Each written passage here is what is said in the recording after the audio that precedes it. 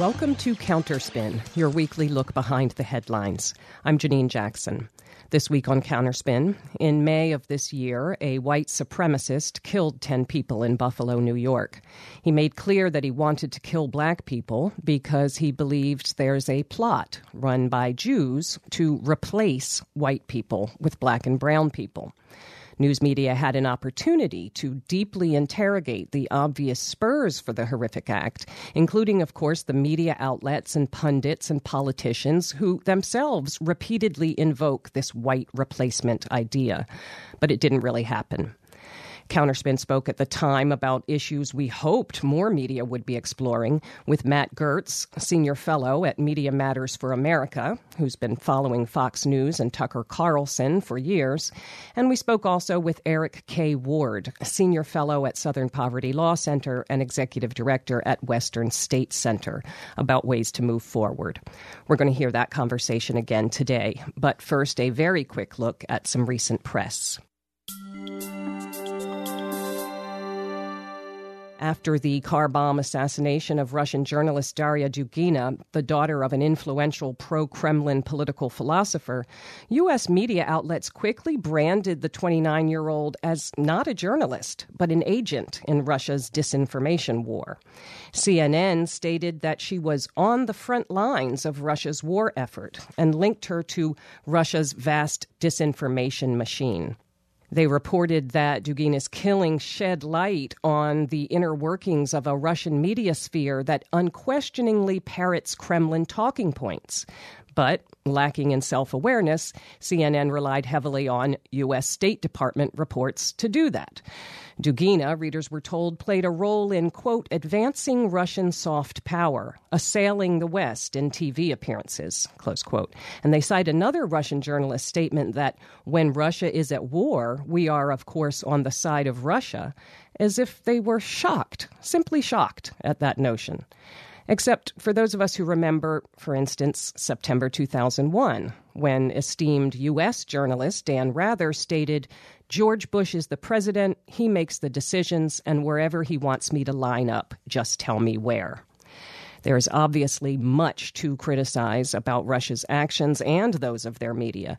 But when CNN and others talk about Russia's disinformation apparatus with a thinly veiled implication that nothing remotely similar exists or could exist in the United States, well, we just know too much to accept that. You're listening to Counterspin, brought to you each week by the Media Watch Group FAIR.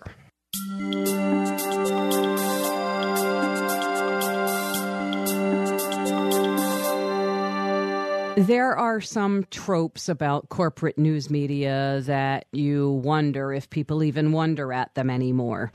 Did you catch that when Michael Brown was killed by law enforcement at age 18 in Ferguson, Missouri, AP described him as a black man? But the white 18-year-old who killed 10 people in a Buffalo supermarket because it was in a black neighborhood and he's a racist, AP instructs readers to understand as a teenager. That language level bias is meaningful. But in the case of the racist, hate-based crime of this past week, the media question is also writ very large. I will surprise no one by saying that Fox News and primetime host Tucker Carlson see there is no relationship whatsoever in the Buffalo killer's explicit reference to the same white replacement theory that they have been pushing for years and his acting in response to those ideas that, again, they have pushed night after night with vigor. At a certain point, the rest of U.S. civil society pretending that white supremacy is not a central factor in our conversation and our politics becomes a dangerously willful ignorance. Our next guest has been surveying this swamp and its meaning and its impact for years now. Matt Gertz is senior fellow at Media Matters for America. He joins us now by phone from Washington, D.C. Welcome to Counterspin, Matt Gertz. Thank you for having me.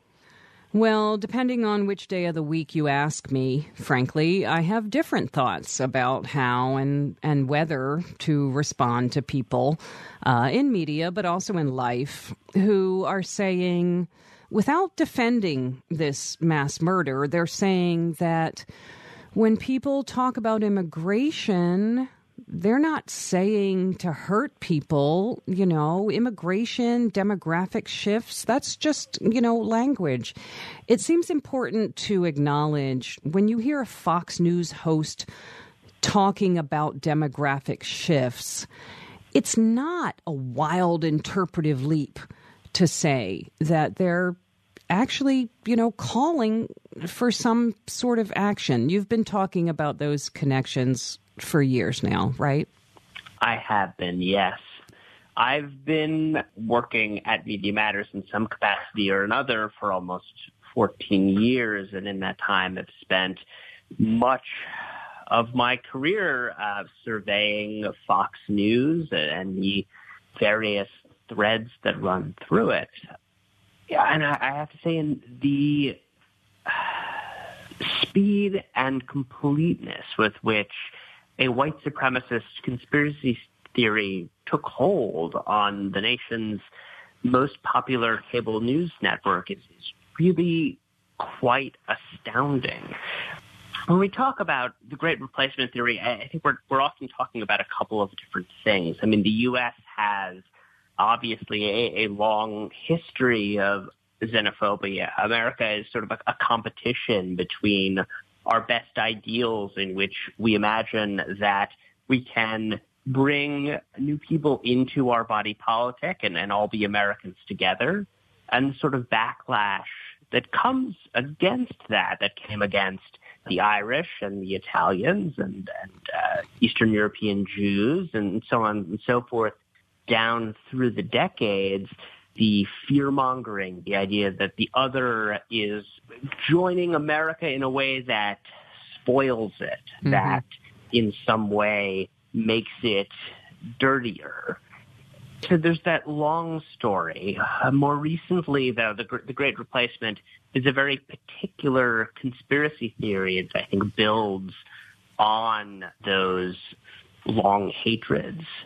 And this is the idea that there is some shadowy force that is deliberately bringing in unchecked immigrants, an invasion of them, and that the purpose of that is to replace the white populace, and in doing so, gain and retain power. That is a very dangerous phrasing, the idea of replacing one race with another is something that almost by definition seems to require some sort of active response to it. Right. Some people belong to be here. If you say replacement, that means people being pushed out who are rightfully here by implicitly people who are not rightfully here.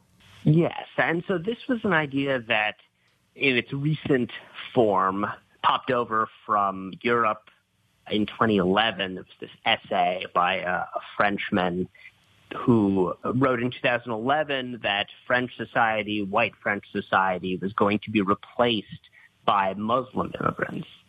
And that idea was sort of ported over across the sea to America, and sort of when it was incorporated into the sort of standard white supremacist discourse here, the people who were bringing about this replacement were often described as Jews, and anti-black racism obviously took on a key role. Anti-black racism, anti-Latino racism, and it took on more of a racial character than the religious one that it had over in France. At first, this was largely confined to explicit white supremacist spaces. It's the sort of thing you'd read if you were on the neo-Nazi Stormfront website or something like that. It was really kept out of mainstream discourse, but it's not anymore. It's really everywhere. And the reason for that is Tucker Carlson and Fox News. Tucker made it his mission to bring this white supremacist conspiracy theory into the mainstream, to sanitize it just a little bit so he could get it on the air without it being incredibly obvious what he was doing. He started doing this around 2018, and over the years he's become more and more explicit in his language until it's really not different at all from the manifesto that shooter put out. You don't have to read that manifesto. It's not pleasant reading, but you can also get much of the same material if you just turn on Fox News. The conspiracy theory is recited almost on a nightly basis for an audience of millions of people. Well, it's so meaningful, and I think that Counterspin listeners know that there are such worldviews and ideologies at work, and that sometimes they're given platform and that sometimes others are marginalized. But I think that listeners do understand that this supposedly ideological battle is being fought out in a context of corporate capitalism. And Tucker Carlson didn't put up a lemonade stand and become a millionaire because his lemonade is better. He's supported and held up and pushed in front of people by a system and a structure that, if we can't say they wanted him there, we can certainly say they're happy with him being sustained there. And I just wonder, how do we try and move the conversation from, this twerp with his dumb ideas to what we could actually push on to change, to push aside the interest in maintaining this kind of fountain of harm and hatred. You're certainly right that he is not some sort of lone actor. He is in his position because Rupert Murdoch and his son Lachlan Murdoch want him there. And he is doing, frankly, his job. He's doing exactly what the Fox News brass wants him to do. They want his blood-soaked conspiracy theories. If they didn't, they could stop him. Right. Always sort of unclear whether they're doing it because they have an affinity with what he's saying, whether they agree with him, or if they're simply doing it purely for the money. But if they're doing it for the money, I think that the option available is to try to remove the profitability of Tucker Carlson. For Americans to tell advertisers, we don't want you advertising on Fox News. They're promoting hate and bigotry and, frankly, domestic terrorism. To tell cable carriers we want an option not to have a bundle that includes Fox News, so that we don't give them our money every month when we pay our cable bills. But that's the leverage point, making it not profitable for Fox News to have this kind of hate on its airwaves. Well, I think it's a big thing to say part of what we're critiquing at FAIR is corporate ownership and sponsorship of media and the leverage that they exert. But given that they exert that leverage, well, exert it, and I'll just ask you finally, because I know it's the latest thing, upfronts. Those are places where outlets talk to advertisers and talk to media buyers and they talk to stockholders and that sort of thing.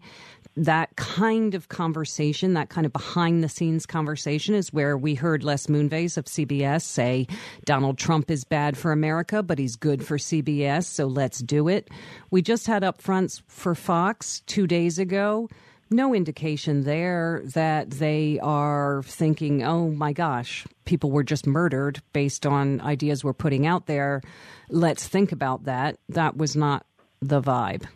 To the contrary, to some extent, they were rubbing a lot of this in the faces of the advertisers. I mean, the timing for them is really obviously quite bad. They were holding this conference, bringing in the nation's leading advertisers and media buyers 48 hours after a mass shooting in which the shooter repeated the same talking points that you can hear on Fox News any given night.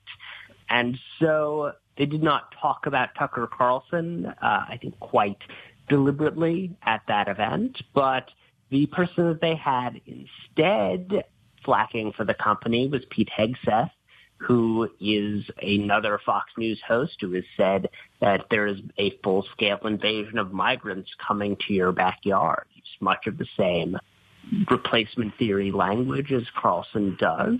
It is also one of the network's biggest defenders of the January 6th insurrection. And then there were no apologies, obviously, from Fox News, from the Fox News lineup. In fact, they seem quite clear that they want to brand themselves as victims, that facing criticism in the way that they have is somehow unfair and unjust to them. So they are clearly not giving advertisers much to work with other than to accept that if they continue funding this network, then what they're doing is giving money for white supremacist propaganda. Well, and we're going to end it there for now. We've been speaking with Matt Garretts. He's Senior Fellow at Media Matters for America. They keep receipts on this sort of thing, and you can find them online at MediaMatters.org. Matt Garretts, thank you so much for joining us this week on Counterspin. Thank you for having me.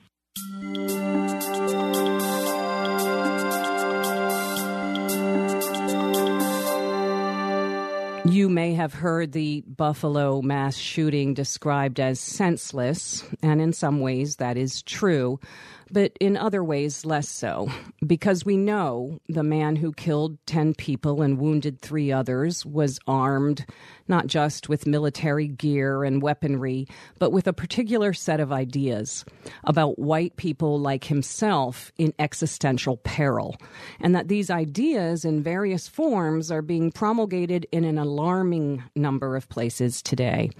It's not about trying to read the mind of a murderer, but thinking about what systems and institutions and ideas contribute to such a horrific act and what different things need to happen to prevent its recurrence. Our guest has been working on these issues for many years now.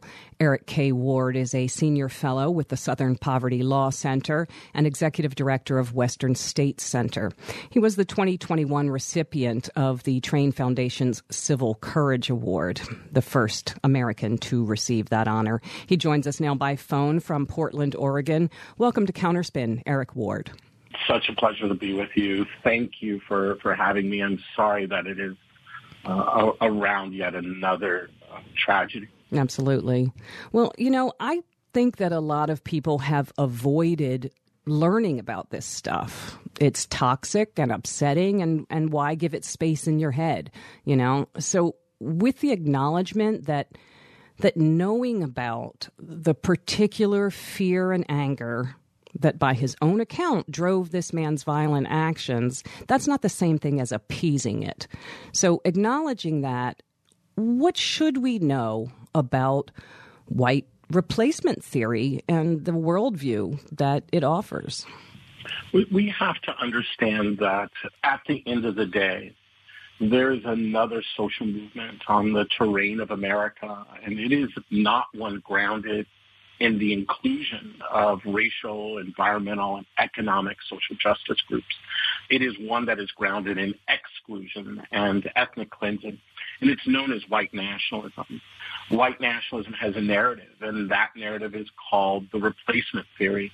It is a story that teaches that a secret elite are at work to destroy white Christian America through immigration, through interracial dating, through expanding civil rights for the LGBTQ community. The list goes on.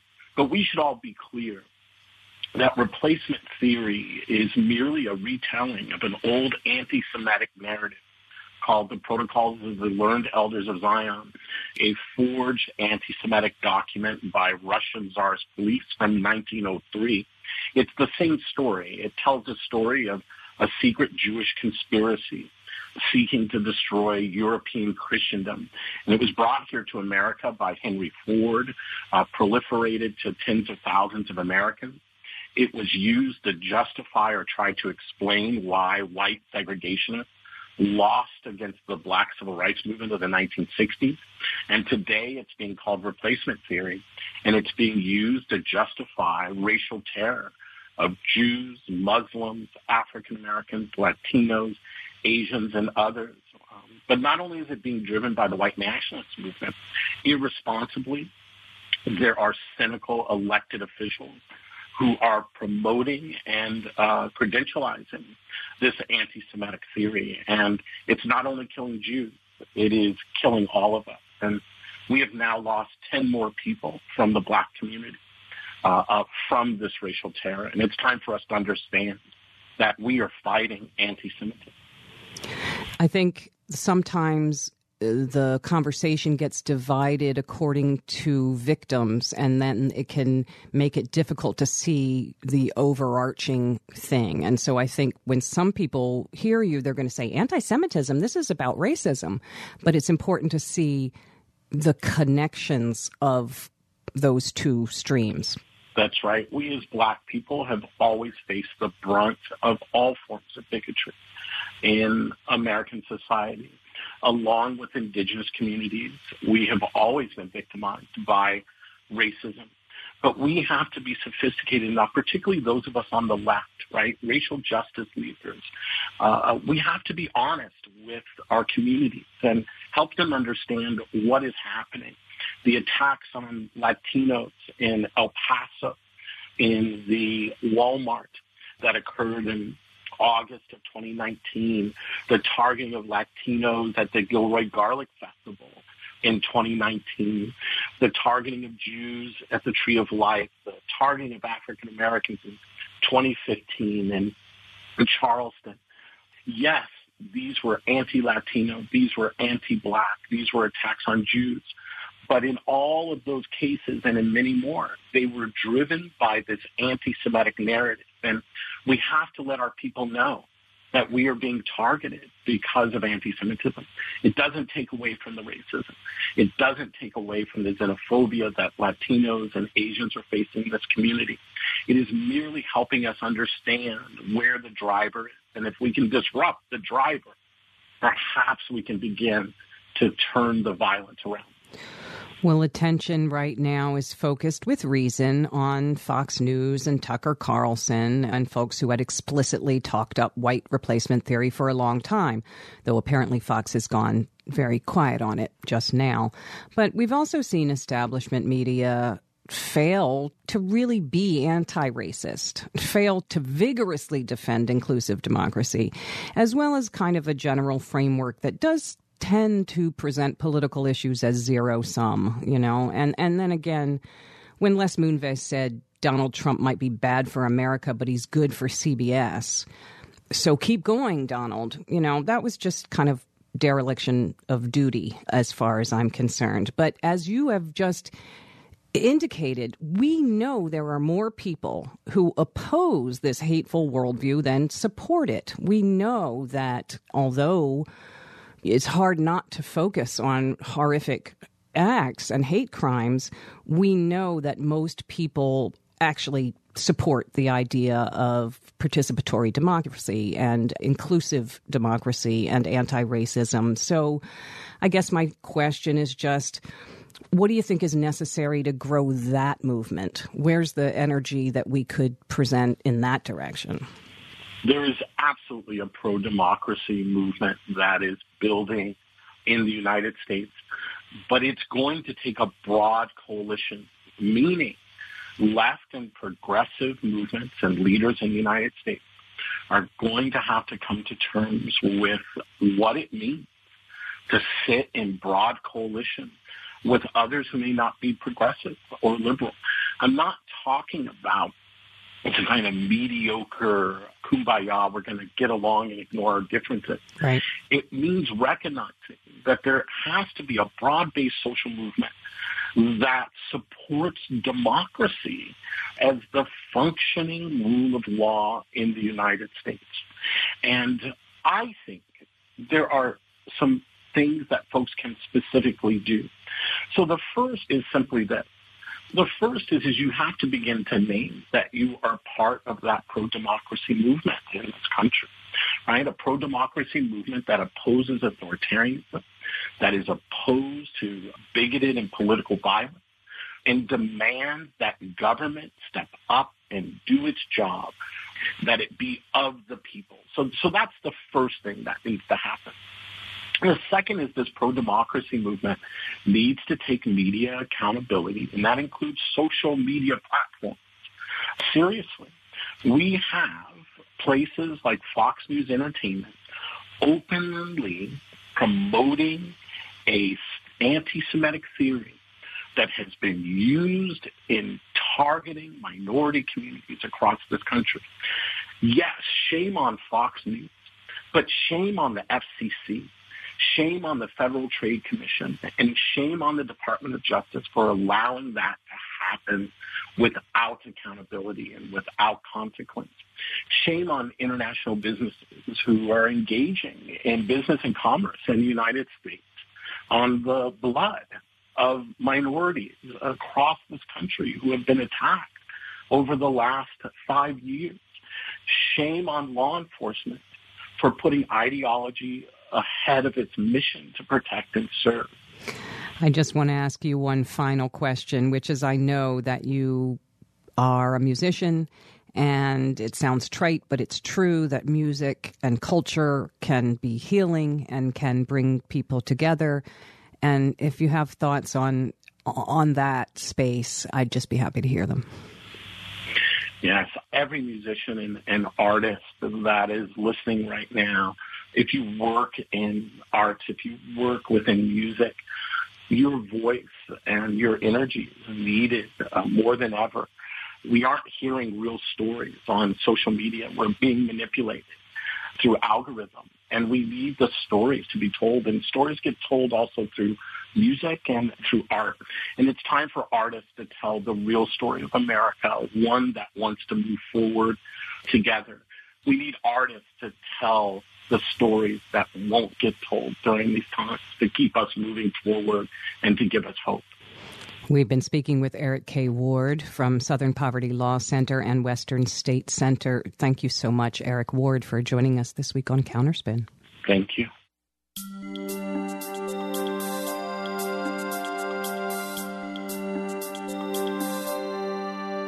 And that's it for Counterspin for this week. Counterspin is produced by FAIR, the National Media Watch group based in New York. For more information, you can check out our website, fair.org. The show is engineered by Alex Noyes. I'm Janine Jackson. Thanks for listening to Counterspin.